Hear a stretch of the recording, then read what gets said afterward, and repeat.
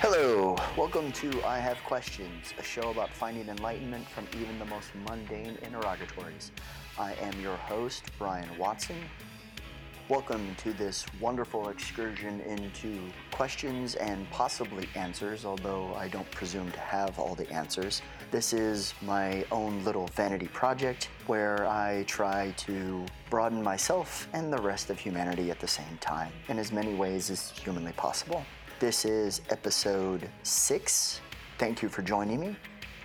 This podcast is a little more time specific because we'll be talking about a topic that is very much in the news at the present time that actually just resolved kind of yesterday. At the time of the recording of this podcast, it is Sunday, October 7th, and I'll be talking about the just concluded Kavanaugh confirmation hearing, in a sort, after a fashion. I did try to do, a week and a half, 2 weeks ago, I think. I tried to do a quick hit on the Kavanaugh situation up to that point. This would have been the night before Dr. Ford and Judge Kavanaugh had testified before the Senate Judiciary Committee. And I was going to do a quick hit. I thought I'd get 15 minutes in. It took me an hour. There was just so much ground to cover, and really all I had was questions.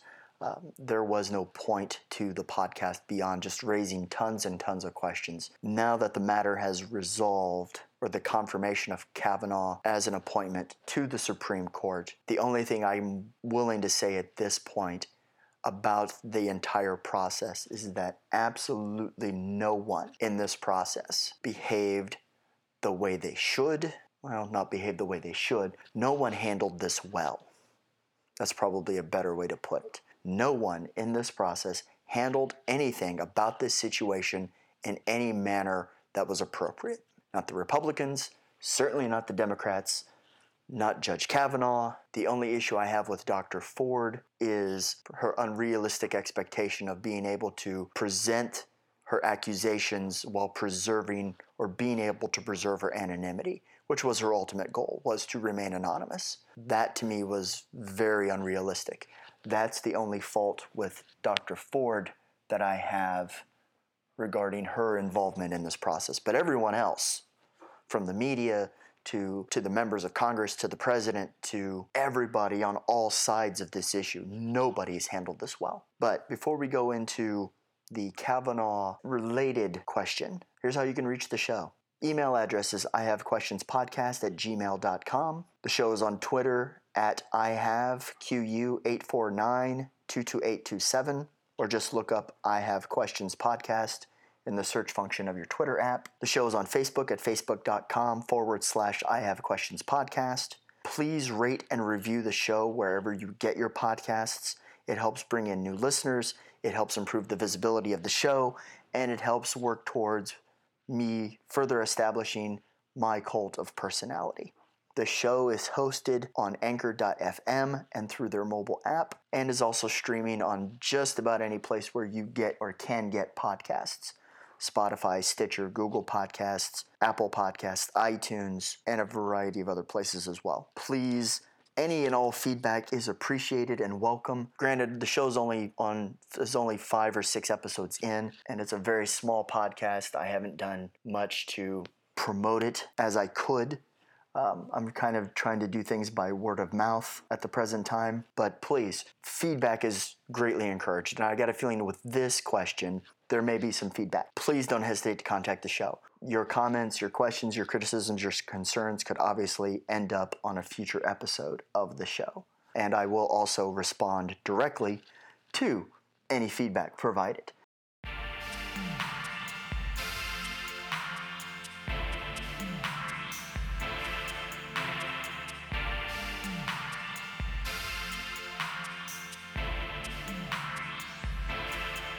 There's an amusing backstory to the question, or the couple of questions that we're going to address on today's show. Last week, I'm at the dentist, and I'm sitting there.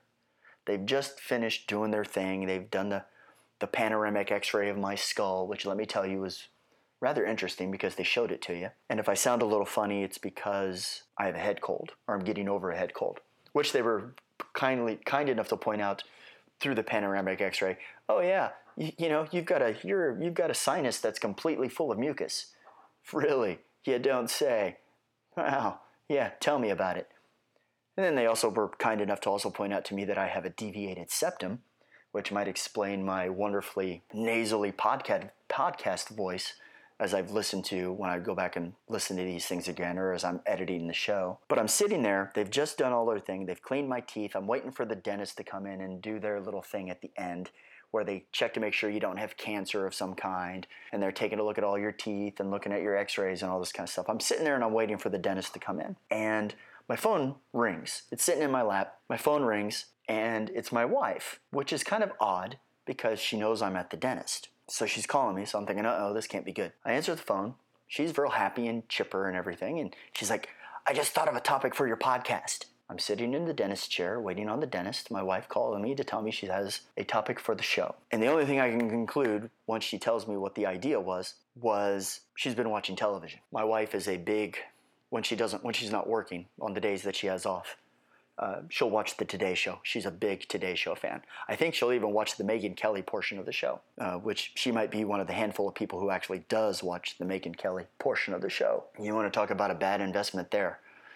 NBC's paying her how much money, and she's doing absolutely nothing for them. Kind of just goes to show you where the Fox audience is a very fickle audience. It's not so much the personality, it's not so much who's saying it as much as it is as what is being said. Bill O'Reilly, yeah, he was big, he was important. We get rid of him, we get Tucker Carlson. Tucker Carlson says almost exactly the same things, except for he's way more white nationalist about it these days, way more xenophobic. No big deal. He's fine. His audience is just as good. Anyway, she calls me and she's very excited about this as much as she can be for somebody who has not shown much of an interest in the show. I'm not even entirely sure that she listens to it. That being said, I'm almost entirely certain she listens to no podcasts of any kind. So I'm not feeling left out there. But she's like, I just thought of something. You know this whole thing with Kavanaugh? Yes, there's just no way to get around Kavanaugh. For the last 3 weeks, it has been all-consuming in all things. She's like, imagine what, she goes, they're talking about these things that Kavanaugh may or may not have done 35 years ago.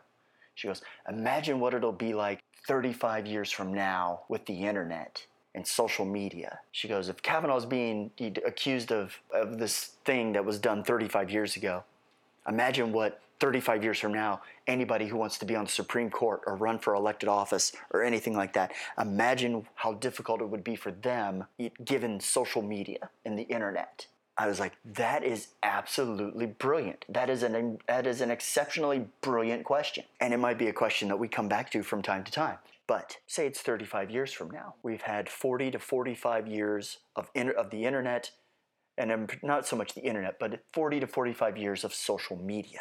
Anybody born in the last 20 years has grown up in the internet age and has really grown up in their formative years in the social media age, in whatever form it is, or in all the various forms that it is now. I'm not just talking Facebook, but Facebook, Snapchat, Twitter, any social media apps, YouTube. And then you get into other different aspects of the internet. Webcamming. There's also other, to get back to the social media aspects, Twitch, or Facebook Live, or Facebook Watch, or people that stream their gaming through Facebook now. That originally started with Twitch, and then Facebook kind of got into the game, and people have kind of, switched platforms.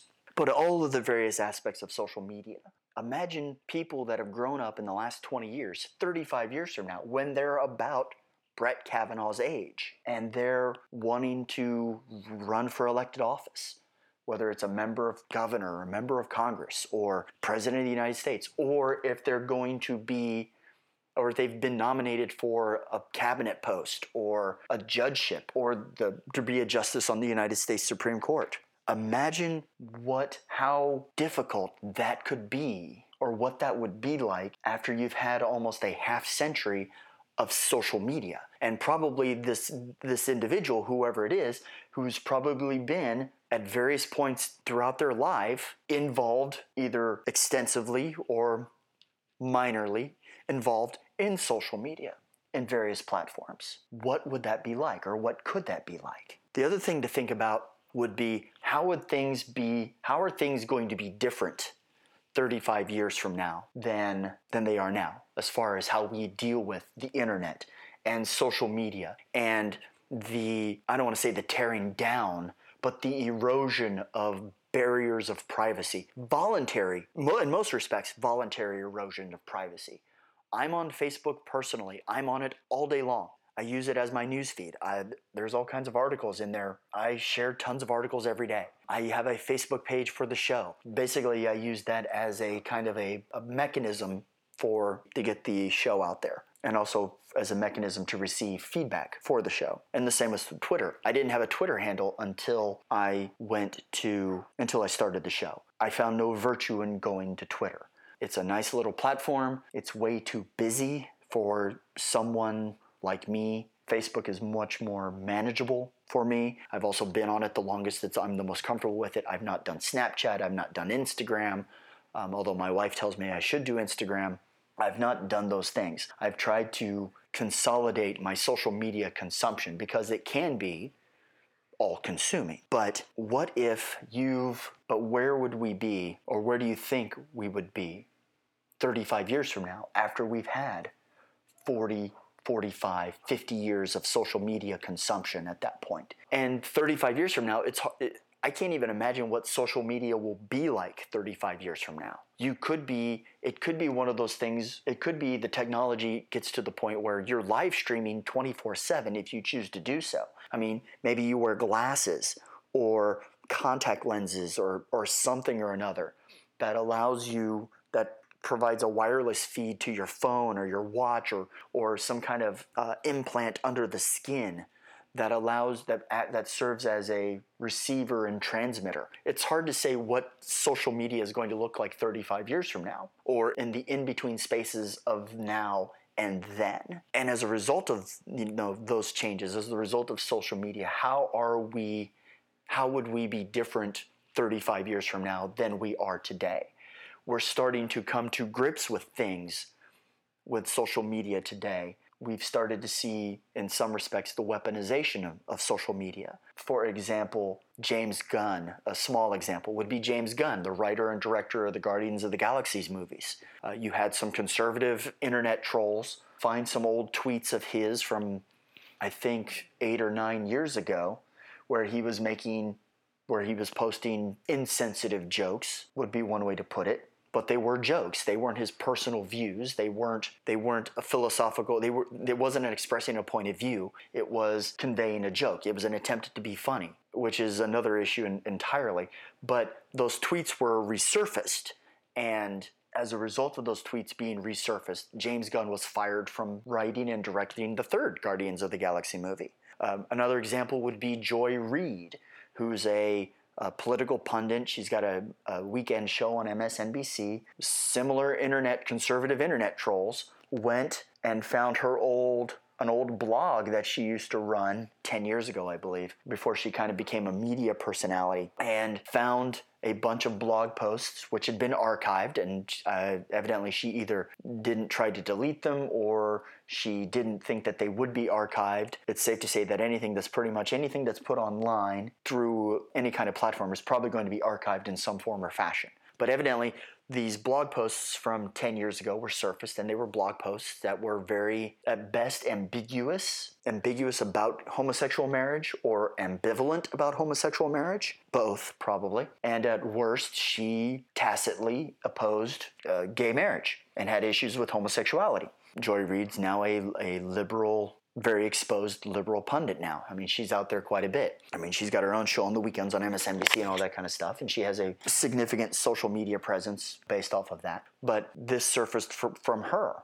So you're starting to see, as social media, Facebook and Twitter have kind of evolved over, Facebook and Twitter are starting to develop a legacy or a lineage. They're starting to develop a history because they've been around long enough to where things can be where they were at their infancy and where things are now are very different. Another example is how people react to comedy. now than, say, 5 years ago, 10 years ago, 20 years ago. There is this significant tension regarding something being funny or something being told as a joke versus something being culturally or morally insensitive. The idea that that there is this growing argument that a joke just can't be a joke anymore, that a joke can't be a joke anymore, that there are some things you just can't say, and so forth, that a joke can't just be a joke. It has to have the requisite cultural sensitivities of the time, or they shouldn't be said at all, and the comedians that say them shouldn't say them at all, and there should be some kind of exclusion, to the point where you have a lot of stand-up comedians, and these would be older stand-up comedians, who have said they won't do college campuses anymore because the environment of political correctness is such that they cannot function in that environment. Now, there is probably a degree of kids get off my lawn type of thing going on there, but it does raise a question about, but that wouldn't happen in the social media age, or that wouldn't have happened in the pre-social media age. I'll say that. And it would be interesting, 50 years ago, you got guys like Lenny Bruce are getting arrested for telling dirty jokes in nightclubs because the authorities, then people of influence didn't think that was an appropriate thing to do. And he would get arrested for if you used profanity in a nightclub, you'd get arrested for it. Lenny Bruce kind of he became a martyr, a free speech martyr in that regard, because he would do that. You're kind of seeing the same thing now, only it's not involving profanity, it's involving the expression of certain types of jokes. But there's that tension going on right now. 10 years from now, 20 years from now, 35 years from now, what are going to be the issues? What are going to be the social media issues or the social media norms? What are going to be the societal norms? What are going to be the social media norms 35 years from now? And how would those norms influence or dictate how we address political candidates, people who want to be judges, anybody that does anything that requires public approval in a public sphere or in a public environment? 20 years ago, during the Clinton Monica Lewinsky impeachment, there was a discussion there was a debate about whether it was the public's right to know whether the president was having an affair with an intern, or how much right does the public have to know about the personal affairs of elected officials, in particular the president. 55 years ago, when Kennedy was president, and when you had, or other politicians, they had affairs all the time, and the press kept it, and the press knew about these affairs, and they probably knew that Kennedy was involved with all kinds of women, including Marilyn Monroe. Lyndon Johnson had multiple mistresses. Nixon, I don't think, probably did, because he's just doesn't seem like one of those people. Nixon seems like arguably the most asexual president ever. About the only way he probably could have gotten a hard-on would be if he was being able to destroy somebody on his enemies list, or maybe while he was bombing Cambodia, I don't know. But back then, it was well known what elected officials were having affairs and who their mistresses were and all this kind of stuff, and none of it was publicized. None of it was put in the paper. None of it was put out there, because the press viewed that as, that's not for public consumption. How does that affect anything? What does that have to do with the Cold War or the Cuban Missile Crisis or civil rights, or what does that have? Why does it matter that the president is cheating on his wife when you've got these big issues you have to deal with? And that clearly changed later on with, say, Gary Hart in 1988, the whole monkey business thing with Donna Rice, who turned into a conservative activist in her own right. I wonder what happened to her. Kind of started with Gary Hart, and then obviously you had Clinton, who had, that was a campaign issue in '92, was his various proclivities and infidelities. And it stalked him throughout his presidency, and it did a lot of damage to his wife's political ambitions as well. Although I think it also kind of kickstarted his wife's political ambitions, because if there was no Lewinsky affair, Hillary Clinton probably doesn't run for Senate in 2000. She totally used the sympathy factor from the Lewinsky matter, the Lewinsky affair, to springboard her political career in New York. We've had those debates about privacy. Well, in the social media age, and we're still having those debates about privacy in the social media age, but now the question is going to become, as we move forward, is when you're in the social sphere, when you're in the social media sphere, when you're in the internet sphere, as we move forward and as the younger generations become older and they've been involved in social media, or the social media has existed their entire lives, how do societal norms change along with that? How do our perceptions of each other and of elected officials, and what criteria or standards do we hold them to as we go forward? And I thought of some questions. One of the questions I asked was, how would we interpret or address a decades-old or decades-long social media presence of a candidate or nominee with a reviewable archive? It's safe to say 35 years from now, if you've been on social media for any period of time, it's going to be archived, it's going to be recoverable, and it's going to get out there. If I were to run for elected office tomorrow or 10 years from now, it's safe to say my social media presence, my presence on Facebook, and in with regards, the episodes of this podcast are going to be reviewed. My Facebook presence for the last almost 10 years is going to get looked at. Every comment that I've probably made on anybody else's Facebook feed about any story or anything that they posted is probably going to get scrutinized. Imagine what that's going to be like for somebody who's been on social media probably their entire lives. Another way to think about it is, what if somebody chooses not to be on social media? 35 years from now, they've never been on social media. They've never had a Facebook account, or the equivalent of Facebook in the future, or Twitter, or they've not done podcasts, or they have zero social media presence at all. How would a society that has grown up and that has been immersed in social media and the internet for decades, how would we look at that person who has chosen to have a minimal or non-existent social media presence? How trustworthy would we view them? It would be the inverse. Nowadays, if somebody doesn't have a social media presence, it's kind of like, no big deal. Okay, so they chose not to do these things. But 35 years from now, when you've got people who were born and raised and grew up in social media and lived their adult lives in social media, and then somebody comes along who has little to no social media presence and never has, for whatever reason, how would we view them? Would we consider them trustworthy? Would we look at them suspiciously? Would we ask ourselves, what do they have to hide? Would that person warrant greater scrutiny than someone who's been on social media for 55 years?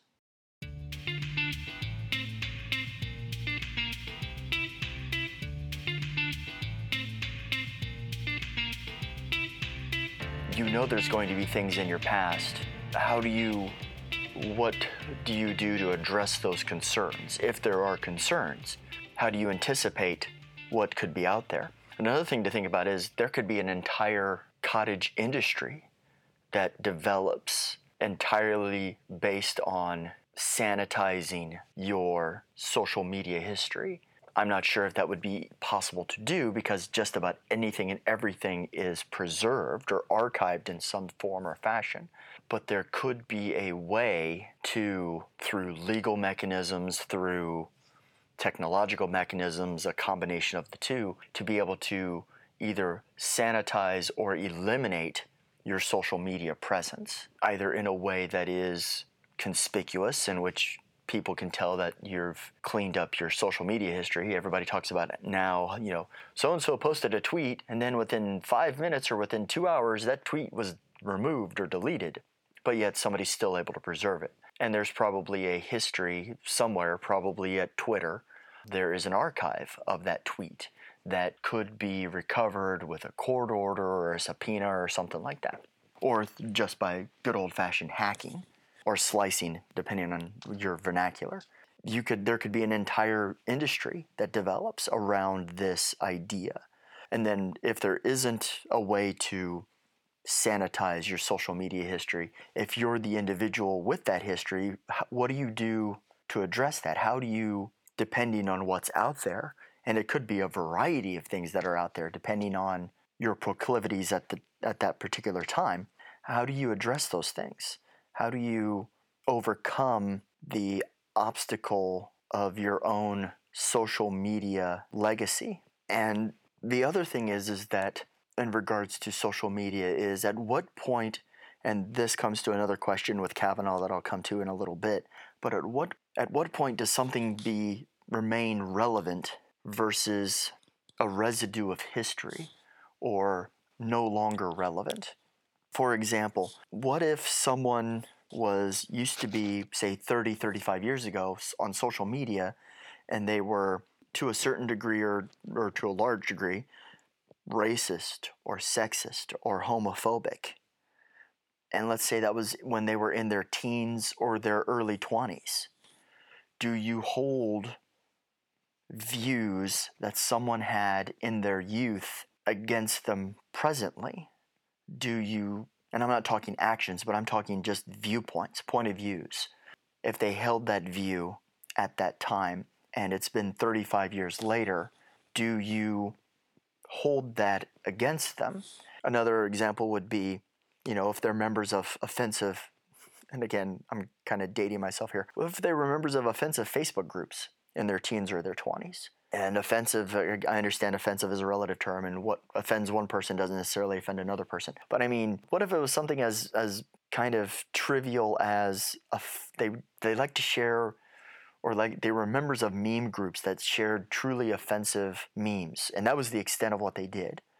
Or the flip side of that, though, is what if they were part of Facebook groups that were into snuff films or were into something more egregious and more pervasively offensive? And that's the extent of it. There's no indication that whatever the group was about, that they engaged in that behavior, but they were simply members of the group, and they may have even contributed to the group. Do you hold that against them? Another example would be, what if a woman in her late teens or early 20s did internet porn? 30, 35 years ago, she did internet porn. It could have been she had her own website. It could have been she was just made some videos. It could have been she did camming.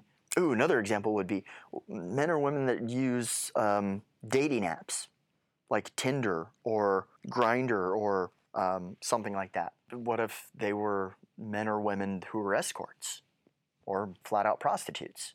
At what point do you hold that against them? Does it depend on the position? I mean, at what point do you let those things, at what point do those things remain relevant decades on versus a matter of their personal history? Here's one that could be relevant. What if a man was an incel in his youth? If you've not heard of incels are these men who are online who think that women should sleep with them or have sex with them because that's what they want. It's not a perfect correlation, but those guys that you knew when you were younger, or even when you're older, I guess, age is not really determinative here, but those guys who always complained about girls who wouldn't go out with them because they were too nice, or why do girls only like assholes or go out with jerks or that type of thing? Why do girls gravitate to those guys, but I'm the nice guy and I'm the nice sweet guy because that's what all the girls tell me, but yet they don't want to date me, or they don't want to have sex with me, or that type of thing. Incels are kind of like that, except for they're way more extreme. They are very much misogynistic. They don't view women as equals. They basically view women as, a polite term would be concubine, but basically they view women as that women are there to service them. What if a man 40 years from now, was an incel? He was in incel groups, he shared incel stories, he was really active in it. He was on websites or wherever those people go, wherever they gravitate to. What if he was that way 40 years ago, but there's no indication that he's that way now, and that he's not been that way for, say, decades? How relevant is that?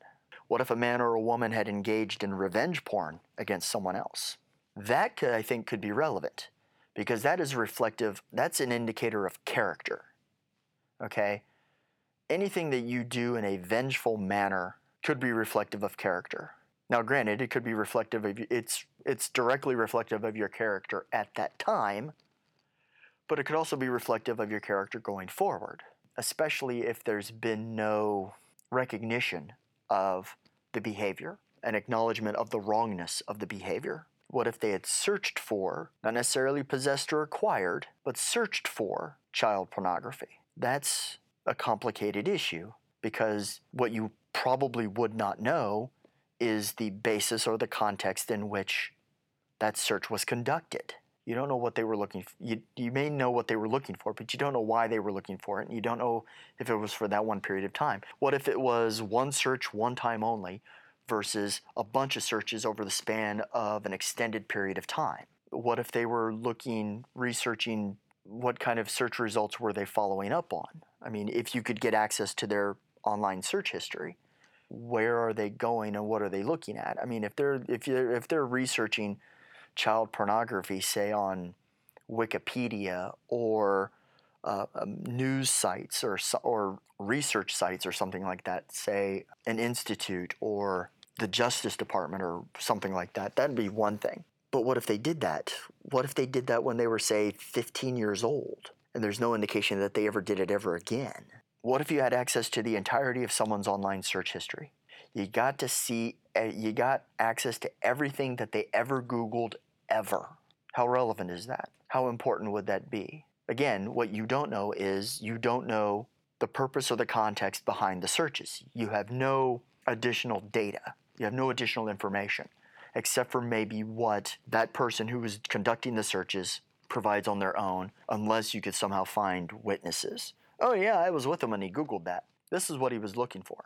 You see this a lot in criminal trials now, more and more. The one I remember most distinctly is the Casey Anthony murder trial, where she Googled stuff right before her daughter disappeared.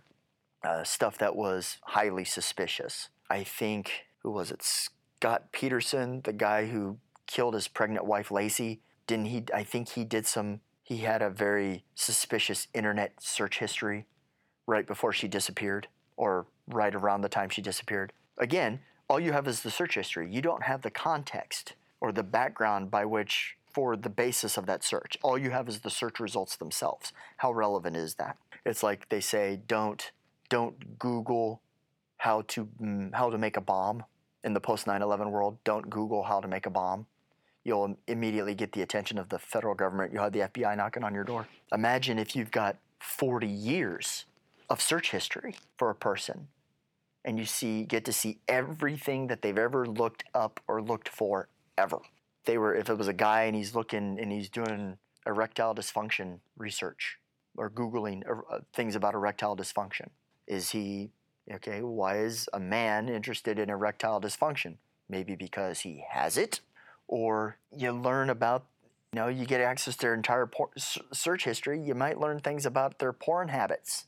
What if someone had engaged in identity theft or other online illegal behavior that was never caught decades earlier? This is kind of a parallel to the Kavanaugh situation. The accusation against Kavanaugh was from 35 years ago. It was not reported at the time. There was no investigation conducted at the time. So now you're having to deal with things decades after the fact without any contemporaneous context or investigation conducted. What if someone who 40 years from now is running for elected office, or they're a nominee or a candidate for something, what if it was discovered that at some point in their past, say in the distant past, they had engaged in identity theft or some other online illegal behavior? They were never investigated or prosecuted at the time, but at the time it was illegal, or in the present it's illegal, but back then it would not have been. How do you address that? Do you kind of address it the same way as Barack Obama smoked marijuana when he was in high school and in college? It was illegal then. Or let's say somebody shoplifted, or they stole stuff from a store. I knew kids when I was in middle school and in high school who stole stuff from the local drugstore kind of on a regular basis. What do you do with that information? Is it relevant? Now, granted, we come back to it could be a character question. Not all illegal behavior is equal. Identity theft requires a certain degree of effort. So that might be, and then there's the question, okay, what if they only did it once? There's a difference between what if they only did it once, but as opposed to a bunch of times, a pattern of behavior. Those things are relevant, I would think. And it could be a matter of character, a reflection on character. It also could be a matter of reflection on character as to how the individual in the present addresses those allegations, those verified, not necessarily allegations, but those verified actions in the past. And we're not talking about allegations here. We're talking about things that can be verified. There's no he said, she said type of thing going on with that, except for maybe, in the terms of applying context.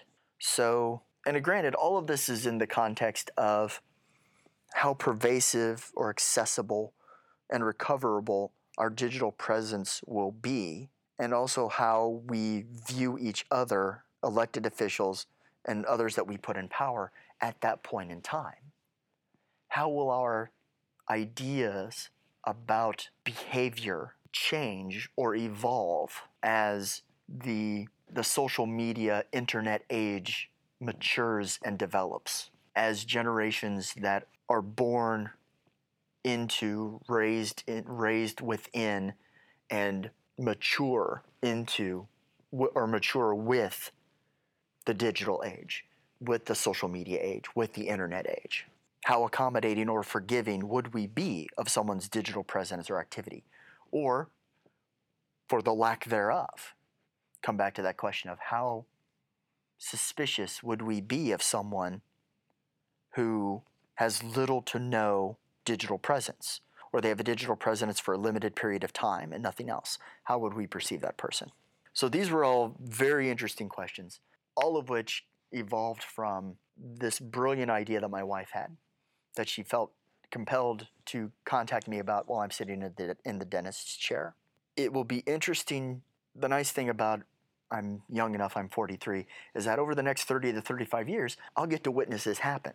And it'll be interesting to see what happens with my children, because they're growing, they are the generation that was born into and growing up into the social media internet age, where phones are everywhere and everything, the connectedness, everything is connected to everything. And I think that will only manifest itself further and in new and in different ways as the years go on. And it'll be interesting to see how they view that relative to how I will view that at those points in time, at the same time, or how my parents will view these things.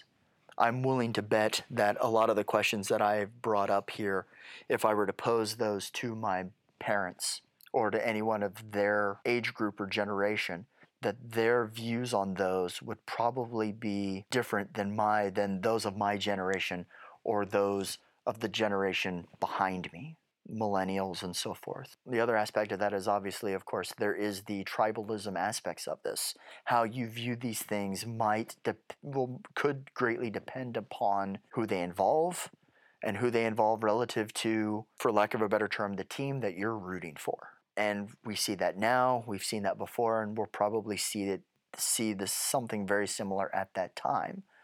So there is that consideration, but removing the partisanship, removing the ideological, liberal, conservative, moderate, all points in between, Democrat, Republican, Libertarian, whatever viewpoints, it'd be interesting to see how society views these various multiple aspects of the internet age and the social media presence and so forth.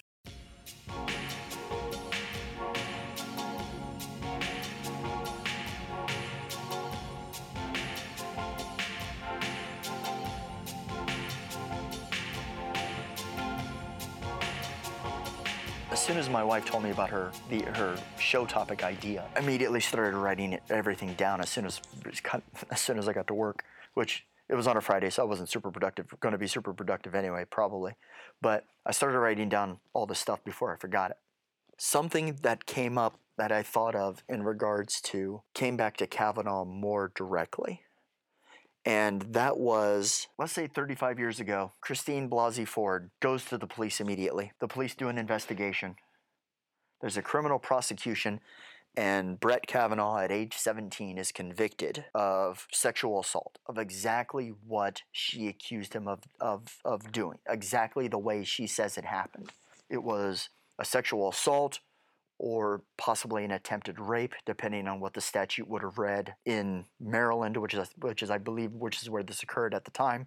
But he's convicted, and he serves time in his youth, whether it's juvenile detention or if he's prosecuted as an adult and sent to adult jail for a period of time. He does his time. He's convicted. He does his time. He then proceeds to have the exact same life that he had, say, from the moment he graduated prep school. He goes to Yale. He becomes a lawyer. He gets a law degree. He becomes a lawyer. He clerks for Anthony Kennedy. He works for the Bush administration. They appoint him to the DC Court of Appeals. Would he be, with that conviction, would he be qualified to sit on the Supreme Court? Does that conviction at 17 disqualify him from being on the Supreme Court? Or let's backpedal a little bit and say disqualify him from being on the DC Court of Appeals. Is there a limit to rehabilitation? Is there only so far that you can go to rehabilitate yourself? Once you've done that thing and you've done your time, you've paid your penance as determined by the law, not necessarily by society, but by the law, acting on behalf of society, because this is a democracy. Is there a limit to rehabilitation? Is there only so far you can or should be able to go once you've committed a crime? Or more directly, a violent crime. Robbery, theft, drunk driving, those type of things, provided you didn't injure anybody. You got drunk, you got in a car, you drove, you got pulled over, end of story. Is there a limit to rehabilitation, or is there a limit to forgiveness for certain crimes that have been properly adjudicated? And I'm not talking about, so-and-so, I'm not talking about so-and-so got away with murder or so-and-so, or in the situation with Kavanaugh as it actually exists, where there's the allegation or the accusation and nothing else. This is if he had been tried, convicted, and served time for it. It's on the record. There is no dispute. There's no ambiguity here. There's nothing for Lindsey Graham or Chuck Grassley or Mitch McConnell or Donald J. Trump to hang their hat on and say, oh, no ambiguity that they can cling to. Is there a limit to his rehabilitation? Because the purpose of prison, at least we like to tell ourselves this, a lot of people do anyway. Conservatives and Republicans are probably like, no, the purpose of prison is to punish. Okay, how does that benefit society? Besides keeping somebody off the street. Once you let them go, you've done nothing to address the underlying problem. Prison as a deterrent in and of itself is, and I think this has been demonstrated quite consistently, prison as a deterrent in and of itself is not a deterrent at all. It's the same with the death penalty. You say, well, the death penalty acts as a deterrent. No, it doesn't. Even when we were executing people all the time. Do you think the crime rate's gone down in Texas because they execute a lot of people compared to everybody else? No. It's not a deterrent. But the purpose of prison is supposed to do two things simultaneously: punish and rehabilitate. Prison does a really good job of punishing. Prison does a horrible job, for the most part, in rehabilitating. Because of the perceived notion that rehabilitation makes you look weak on crime. Why should we give these criminals a leg up? Why should we do anything to help them or give them a leg up for when they get out of here? Because you don't want them back? Because you don't want them harming other people or doing other things or worse? Because if they come back, that's expensive? You're already paying for them to be in prison anyway. You might as well get some use, you might as well do something useful to make sure that they don't become a burden on you in the future. But the purpose of prison is to punish and rehabilitate simultaneously. If somebody's rehabilitated themselves, should they have all the same opportunities as someone who's never committed a crime, who's never gone to prison, who's never been convicted of anything? Should they have the same opportunities coming out of prison for the rest of their lives as someone who never went to prison at all? Is there a limit to what we will forgive, or is there a limit to rehabilitation? You can only rehabilitate yourself so far. We see this with prisoners who they go to prison, and while they're in there, they get their GED or their college degree, or some of them go to law school and become lawyers when they get out. So, for example, if I'm 20 years old and I've ran over somebody with my car while I was drunk and I killed them and I went to prison for it, could I be president of the United States? If you were convicted of sexually assaulting someone and you went to prison, you did your time, and you never did anything like this ever again, and you lived a virtuous life after that, as much as a person can, is there a limit as to what you should be able to accomplish?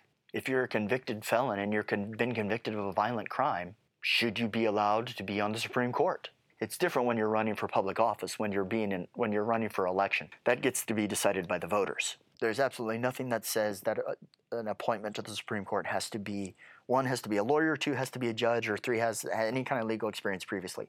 We've appointed former presidents to the Supreme Court. We've appointed members of Congress to the Supreme Court. There are no requisite qualifications to be appointed to the Supreme Court. None at all. You have to be nominated by the president and confirmed by the Senate. That's it. I could be on the Supreme Court right now. I could be nominated and confirmed to the Supreme Court. I don't even think there's an age requirement. You have to be at least 35 to be president. I think there's an age requirement for the House of Representatives or the Senate, one of the two. There's no such requirement to be on the Supreme Court. Truth be told, if Donald Trump wanted to nominate Jimmy Carter to the Supreme Court, there's nothing that stopped him from doing so. And Jimmy Carter's like 95 or 96 years old. Is there a limit to rehabilitation? Can you or should you only be allowed to go so far based on something that happened in your youth or when you were much, much younger? How long should something like that stay with you or be used or held against you? Now, granted, it depends entirely upon what you do after that. That obviously has a lot to do with it. But if you were convicted of raping a woman, only happened once, you went to prison, you did your time, acknowledged what you did was wrong, tried to live a virtuous life as much as humanly possible to make up for the horrible thing that you did so long ago. How long or in what way should that be held to your detriment? That's a question I can't answer. I have no answer to that question. I don't know. I think there are so many variables that would be involved. I don't think there's a blanket answer that could be given to that. I think it would entirely be case by case. What if it wasn't a man? What if it was a woman? Again, I don't think there's a blanket answer. At least I can't come up with a blanket answer. There may be one, but I don't know. I think it would be entirely case by case type of situation. What if it was a different kind of violent crime? What if it was involuntary manslaughter versus murder? What if it was voluntary manslaughter? What if it was vehicular homicide? What if it was you were convicted of murder, but it looks an awful lot like self-defense? You were exonerated under the stand your ground law in Florida, but it looks an awful lot like you murdered somebody. There's no actual conviction. You were acquitted, but it looks an awful lot like you murdered somebody. Is there a limit to rehabilitation or forgiveness? We like to say we're forgiving people and we can forgive just about anything. I don't think that's necessarily true. I think there are a lot of things that we can't and shouldn't forgive. But at the same time, we also have this delicate balance, or this fine line, I should say, not a delicate balance, but a fine line on a variety of these type of things. These distinctions that can and should, or have to be not necessarily applied, but considered. And how do those distinctions, how significant are they in how we address who's in front of us now and what they're doing or trying to do now against what they did decades ago? And in some circles, there are some people that say that's unforgivable, that can never be forgiven. There can be no rehabilitation. To this day, there was just a guy who was in this country who just got extradited to Germany because he was a guard at a concentration camp from a war that ended 70 years ago. And he's going to be prosecuted and convicted. I don't know. I have no idea what this man has done since then or what he's done in this country. This is simply a question that I put out there for discussion, for conversation, So feel free to discuss and converse and explore and provide me with your conclusions, your feedback, your observations, your questions. And here is how you do that. The email address is ihavequestionspodcast@gmail.com. On Twitter, just look up I Have Questions Podcast in the search function of your Twitter app, or if you actually go to the Twitter webpage. The Facebook page is facebook.com/I Have Questions Podcast. Any comments, questions, criticisms, or concerns, especially on something like this, is greatly appreciated, or on any of the other episodes so far, on any of the other topics that have come up so far, or if you have ideas or suggestions for future episodes. I am always looking for help with additional content. Please rate and review the show through whatever service that you receive your podcasts from, or where you receive this show from. Reviews and ratings help expand the profile of the show.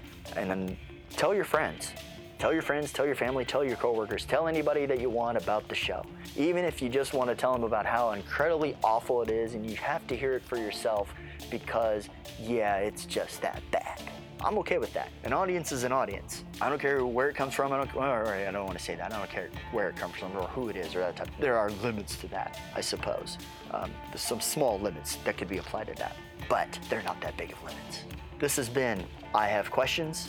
I have been your host, Brian Watson. Thank you for your time and for your patronage, and good night.